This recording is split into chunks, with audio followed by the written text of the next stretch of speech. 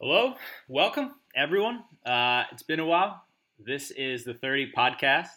I'm Mike Vorkanoff, joined as always by my business partner and 30 co-editor in chief, Jared Diamond. Jared, how are you?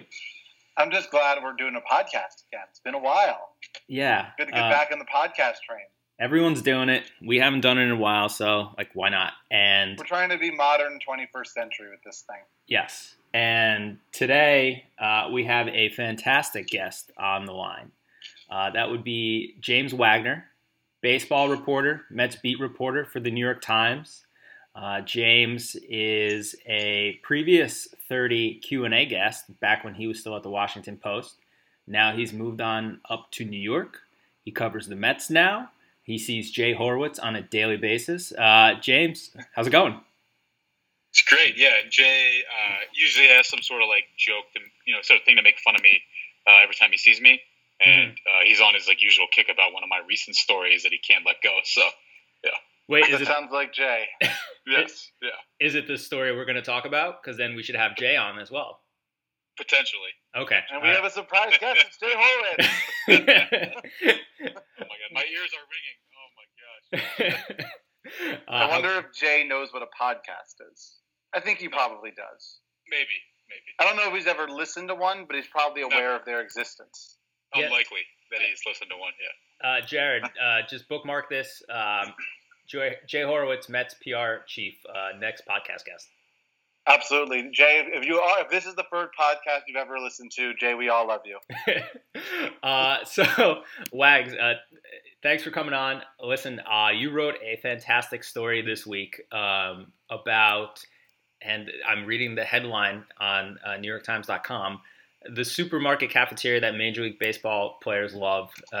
It's about Bravo, which is a supermarket in Port St. Lucie, which Jose Reyes and a bunch of other Mets throughout the years have frequented, have loved their food, and it seems to be kind of a through line for Latino Mets players over the years. And just, I think we both love the story. We both, rave to you about it. And, I mean, can you just kind of go into the process of finding and reporting that story?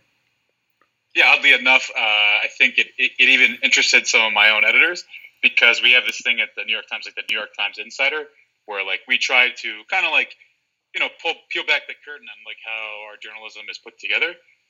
Just explain how we did. So they asked me to write something the other day too about it. So not to repeat myself, but kind of the same thing. But yeah, I mean, I think sometimes the best stories. I mean, the two things that I think that help me find the good story ideas. I think one of them is just being a normal human being. I guess that sounds stupid, but where do people eat? Where do people shop? It sounds really dumb when I'm saying this out loud, but what do people do in their free time? Think like a normal human being. Athletes you cover are normal human beings too. What do they do? Where do they do those things? So selfishly, I was this was last spring when I really originally tried to do this story. My first spring here with covering the Mets, and one of the Mets minor leaguers who's Latino, is minor league officials, who's also Latino, and he and I were just chatting, shooting the breeze, watching a practice, and I mentioned, half selfishly, following my own stomach, where can I go get some good, Latin American food?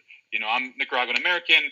I cook some of the stuff my mom showed me, but here in spring training, I'm in a hotel for all these weeks. I'm not really making it myself, so I was craving some rice and beans and plantains. And he mentioned a chain called Bravo, which is it's a supermarket chain. I've seen them in New York too. Seen them in other places in Florida, but there's one not that far away from the stadium, the spring training complex, where players have been going to for a long time. He mentioned that he loved it, and that some other minor leaguers did. So I was went to lunch there. The place was really vibrant. The food, Venezuelan pastries, Cuban coffee, Dominican style food, Puerto Rican food. It was awesome. There was a churro stand right there, or churro stand, sorry, depending who's listening. And then the supermarket itself, it just had all the products, Caribbean, Latin American products that you normally wouldn't find in a supermarket. So I was this is really cool. It's a slice of home. And then I asked some of the Mets players about it. Jose Reyes, Ahmed Rosario, and their eyes lit up, and they're telling me how they'd been going there for a long time. I asked around some of the other Latin American players too. So I was oh, cool. This is a cool story. I checked with my editor. He was all for it. Kind of a cool slice of life story. And I could never pinned down a time to go with Jose Reyes. He is a kind of veteran of the bunch, and he and I had a good rapport. Like, hey, Jose, when you're going to go, can a photographer and I tag along? Like, when next time you, Juan Magares, and Rosario go together, can we tag along? He was all cool for it, but last year was the World Baseball Classic. He was playing for the Dominican team, and I went to cover the first round in, like, Mexico. We could never find the right time, and the story passed. Well, he got re-signed by the Mets. He's back in spring training. So is Rosario. So is Lagares. So is Luis Familia.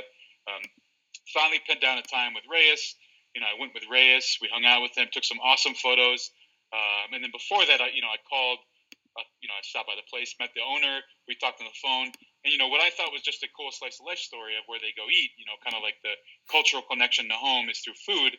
The owner of this franchise was a former minor league player, born in Dominican, raised in New York, Washington Heights, actually, to be exact.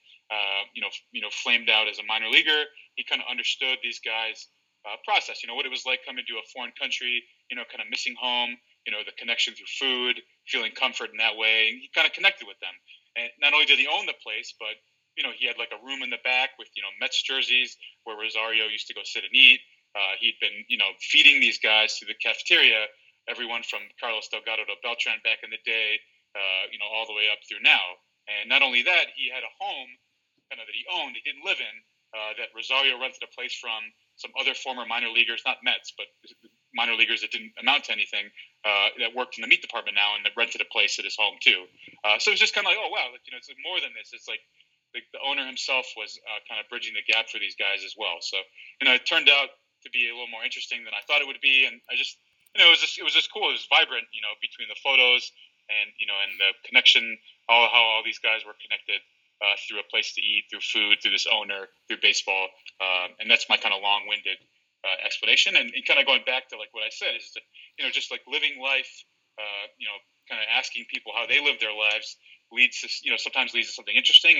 And my other thing that I think that leads to I think maybe to good interesting stories is that I ask people why a lot. I ask why do you do that, or what do you eat, or what do you do, or why do you do that, and sometimes it leads to something interesting. So I think that's kind of in a nutshell how I got here.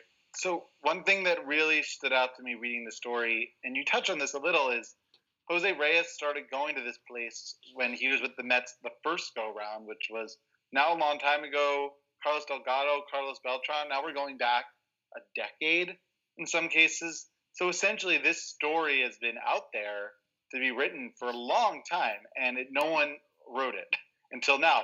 I'm wondering why you think it took so long for someone to sort of jump onto a story that this has been going on now with these Latino players for a long time. Why did no one write it until last week? Yeah, I mean, honestly, I think it's a better story when it's like different eras of Mets players that have been going there. Like if it was just like say back in the day and whatever 07, 08, if it was Delgado. And Beltran back in the day, or Luis Castillo, like it's cool. Like one group of like established players going there, but I think once the certain eras it's been passed down and other players have gone, I think that makes it stronger in that way. But also, I don't know. I mean, like obviously, one obvious thing is is that that the reporters there aren't that many Spanish speakers, and there aren't many ones say that additionally understand like the culture and like I don't know. I mean, people interpret culture and cultures manifested in different ways.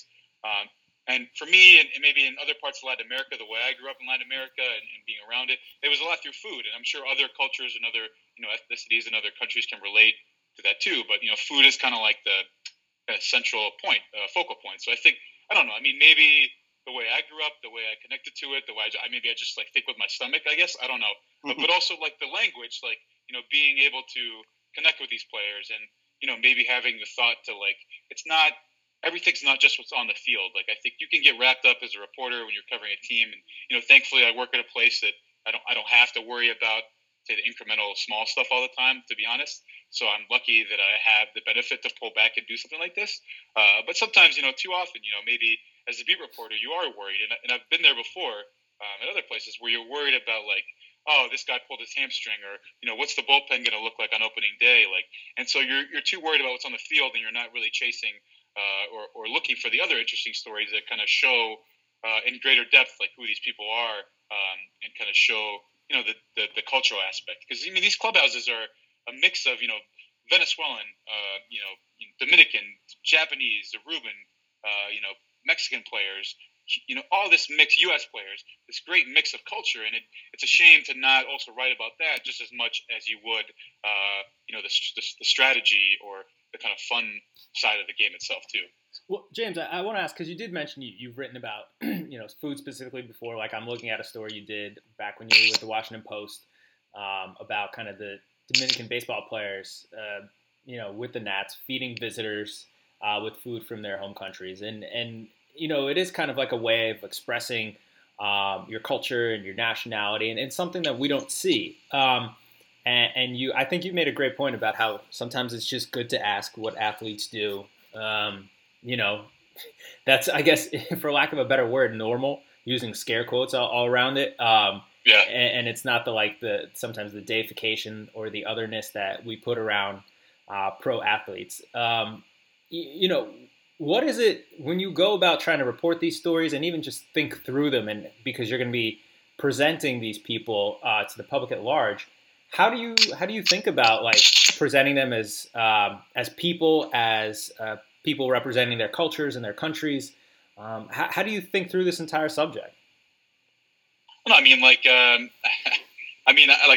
said before, I just try to think like a regular person. I mean, I think maybe I've just written about food because I think that's an obvious and easy way, but also because I think that you can view sports really like narrowly, and I don't mean narrowly in a bad way, but just like I said before, the game, the strategy, the technique, but you can also look at it broadly and like politics, business, culture, whatever it might be, and I just somehow think that maybe that appeals to a broader audience that way.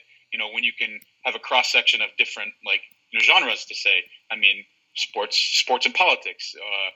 With the stuff maybe you read in the news right now with what's going on with the minor leaguers in baseball, or like the tax code in baseball. That's interesting. Like the people that might not care about baseball might be more interested in that. But also, like, what are other things like an average like human life that you eat 3 times a day? I mean, so food is obviously important to you and me.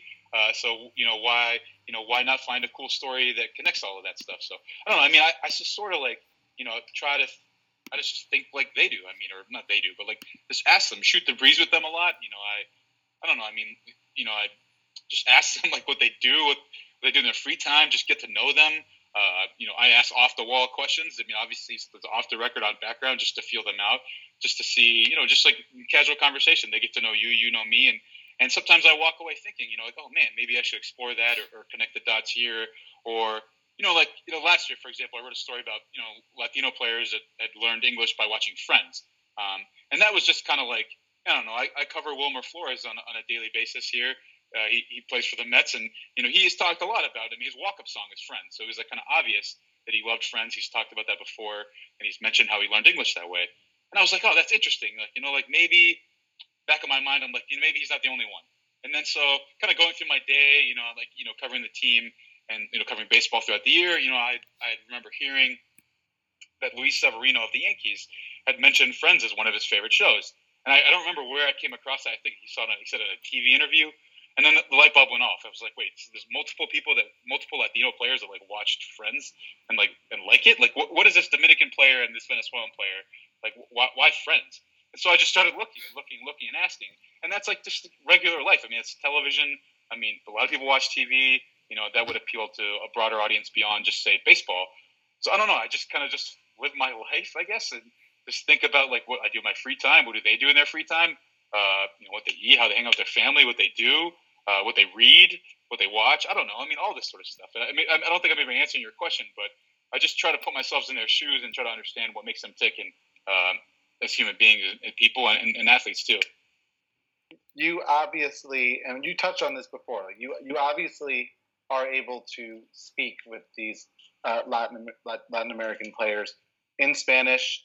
You speak Spanish, like you mentioned. You're Nicaraguan American, and I imagine that's extremely helpful when dealing with the 1/3 of Major League Baseball players that are native Spanish speakers, maybe even more now. I'm curious. Sort of a multi-part question, but what would you say is the sort of state of coverage of Latin American baseball players right now? And B, what needs to happen for it to improve? How important is it for there to be more Spanish-speaking baseball writers that are prominent and able to talk to these guys? Because it's something that I can't do, Mike can't do, and reality is most baseball writers don't speak Spanish. Yeah, so as of like right now, I think it's like 29-30% of major league players are, foreign-born Latinos, and that does not, I think, as far as I know, include the U.S.-born. And so obviously guys like Gio Gonzalez, who's born in Miami, I don't think he's included in that list. So it's probably more. And then in the minor leagues, it's like 40%. I think the last estimate. I'm not sure how recent that was, but 40% of the minor leagues would be foreign-born Latinos. So just imagine pick whatever beat you might cover as a journalist, or if you cover politics, or you cover the school board. If you couldn't cover 30 to 40% of your beat, you just could not connect with them on a deeper level, could not communicate with them. Obviously some of these players, have been in the United States, or they've been exposed to English. They can speak English well. You can talk to them, they understand that this is like the language of their business, of their sport, that they need to speak it for their interviews and for their career. So, even if you don't speak Spanish, you can still communicate with them. But for some of them, not very well.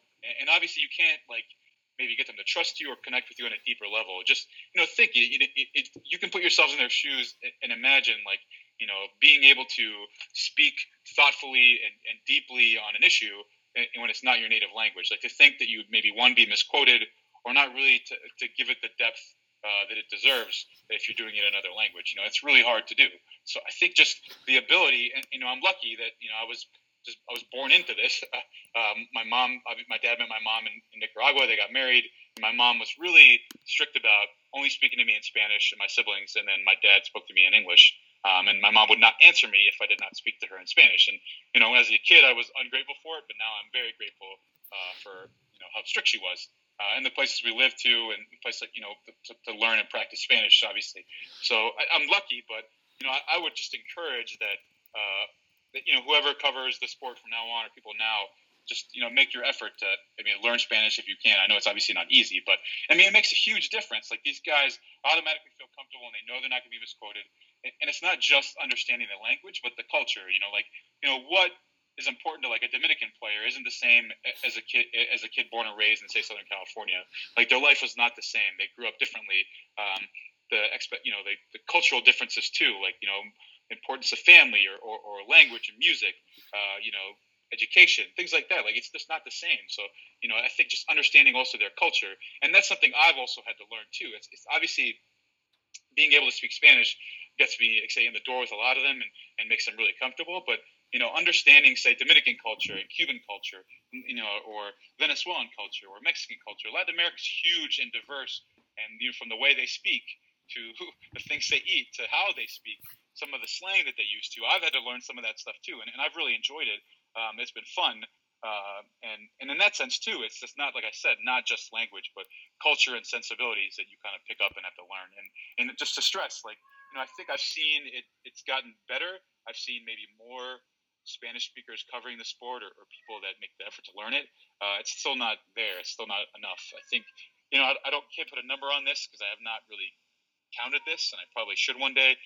Probably on a handful, I could count on two hands, maybe a little more, of the fluent Spanish speakers that work for an English language outlet that cover baseball regularly. And there's other guys that did this way before me, obviously, that did a great job and kind of were pioneers in this. People like Pedro Gomez, Jesse Sanchez at MLB.com. These guys were awesome, and they've been doing this for a long time.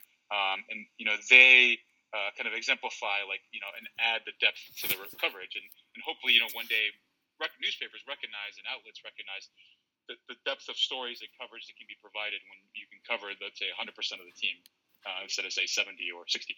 James, I'm wondering, James, have you talked to any players about this? Have you talked to them about the dearth of Spanish-speaking baseball writers that cover them and that talk to them on a daily basis? Have they said anything about this and just how they feel about the way that they're being covered? That's a good question, actually. I don't think I really asked them. We joke around, and usually when a new player is there, or if I'm new to a beat, I've introduced myself, and I introduce myself to the Spanish-speaking Latinos, and I tell them I'm James Wagner. I explain that I'm Nicaraguan American, and they can obviously see that I'm a fluent speaker, a native speaker, and And sometimes I even joke, like, I'm think the only one. Obviously, I'm the only one here that speaks Spanish too, and maybe the only one you've been around. And I think they laugh or they smile. I think I don't know if I've ever asked them if I am the only one that they've been around. More than likely, probably, unless they were on another team where, say, maybe some of those other reporters I mentioned are elsewhere. But no, I don't think I've asked them, but I think it like immediately resonates with them, like when they kind of trust you, or like they gravitate towards you, or you can really level with them on things, or they can tell you what's going on, or really open up about stuff. So, no, I don't know. I mean, I know they notice. I'm sure they've noticed it too.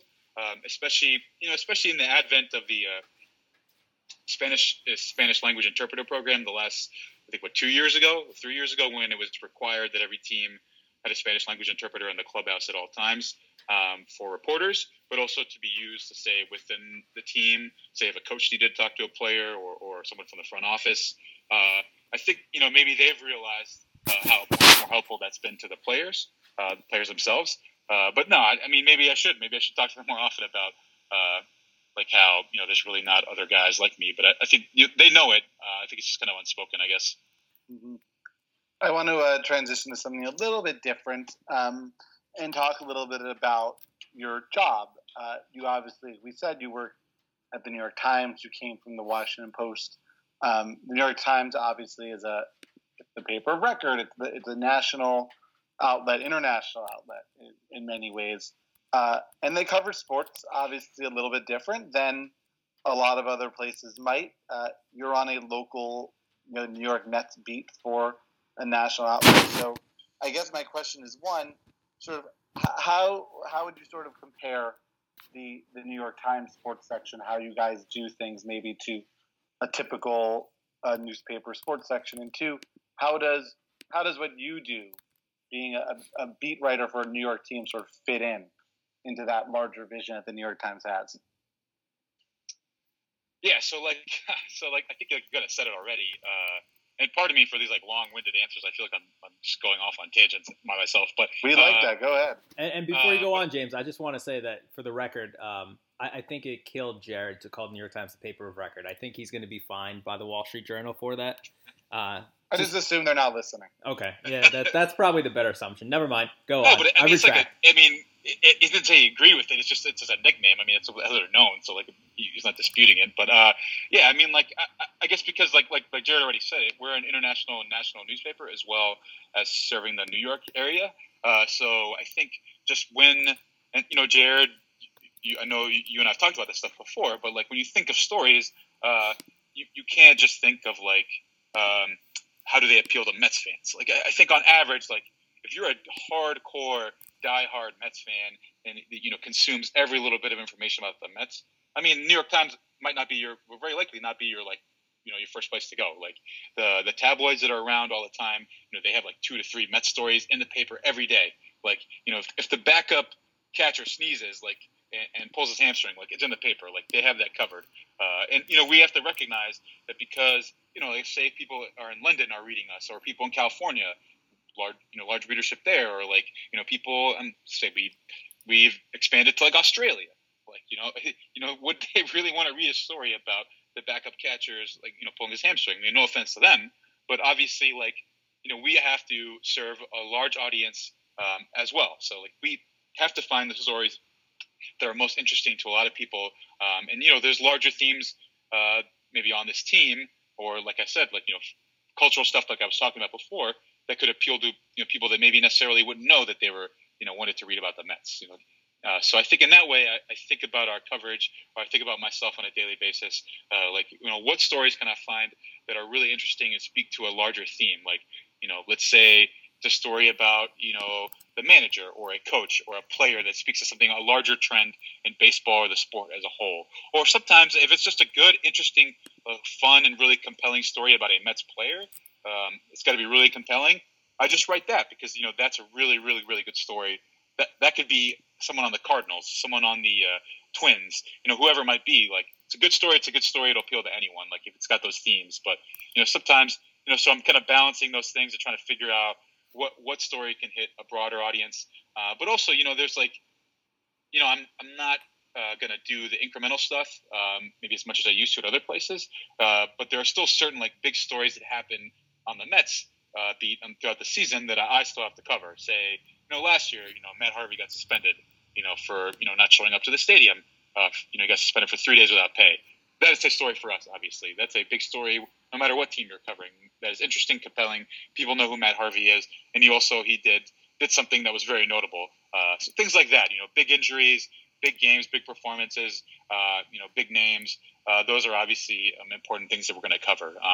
And so, I don't know if I'm answering your question, but there's a lot of different things to juggle, and I think about going back and forth with my editor, and trying to find the right way. Like, is this something too incremental? Is it too small? Is this worth it? Should I spend the time doing a smaller story, kind of a quick hitter on this, or should I spend the time pursuing the bigger, larger story that might appeal to a broader audience and doing that? And it's kind of a constant, like, I don't know, to use a baseball analogy, hit a double here, or should I hit a single here while I'm loading up for that home run later? Should I just only hit home runs? Kind of that. I mean, you still have to cover a beat. It's kind of that balance of, different depths and breadth of stories. So. All right. Well, James, that was great. Really interesting stuff. Thank you so much for taking the time to do this and sort of taking us through your process and some of the work you're doing. It's really cool. Everyone should go follow James on Twitter, read his stuff in the New York Times. On Twitter, he is by James Wagner.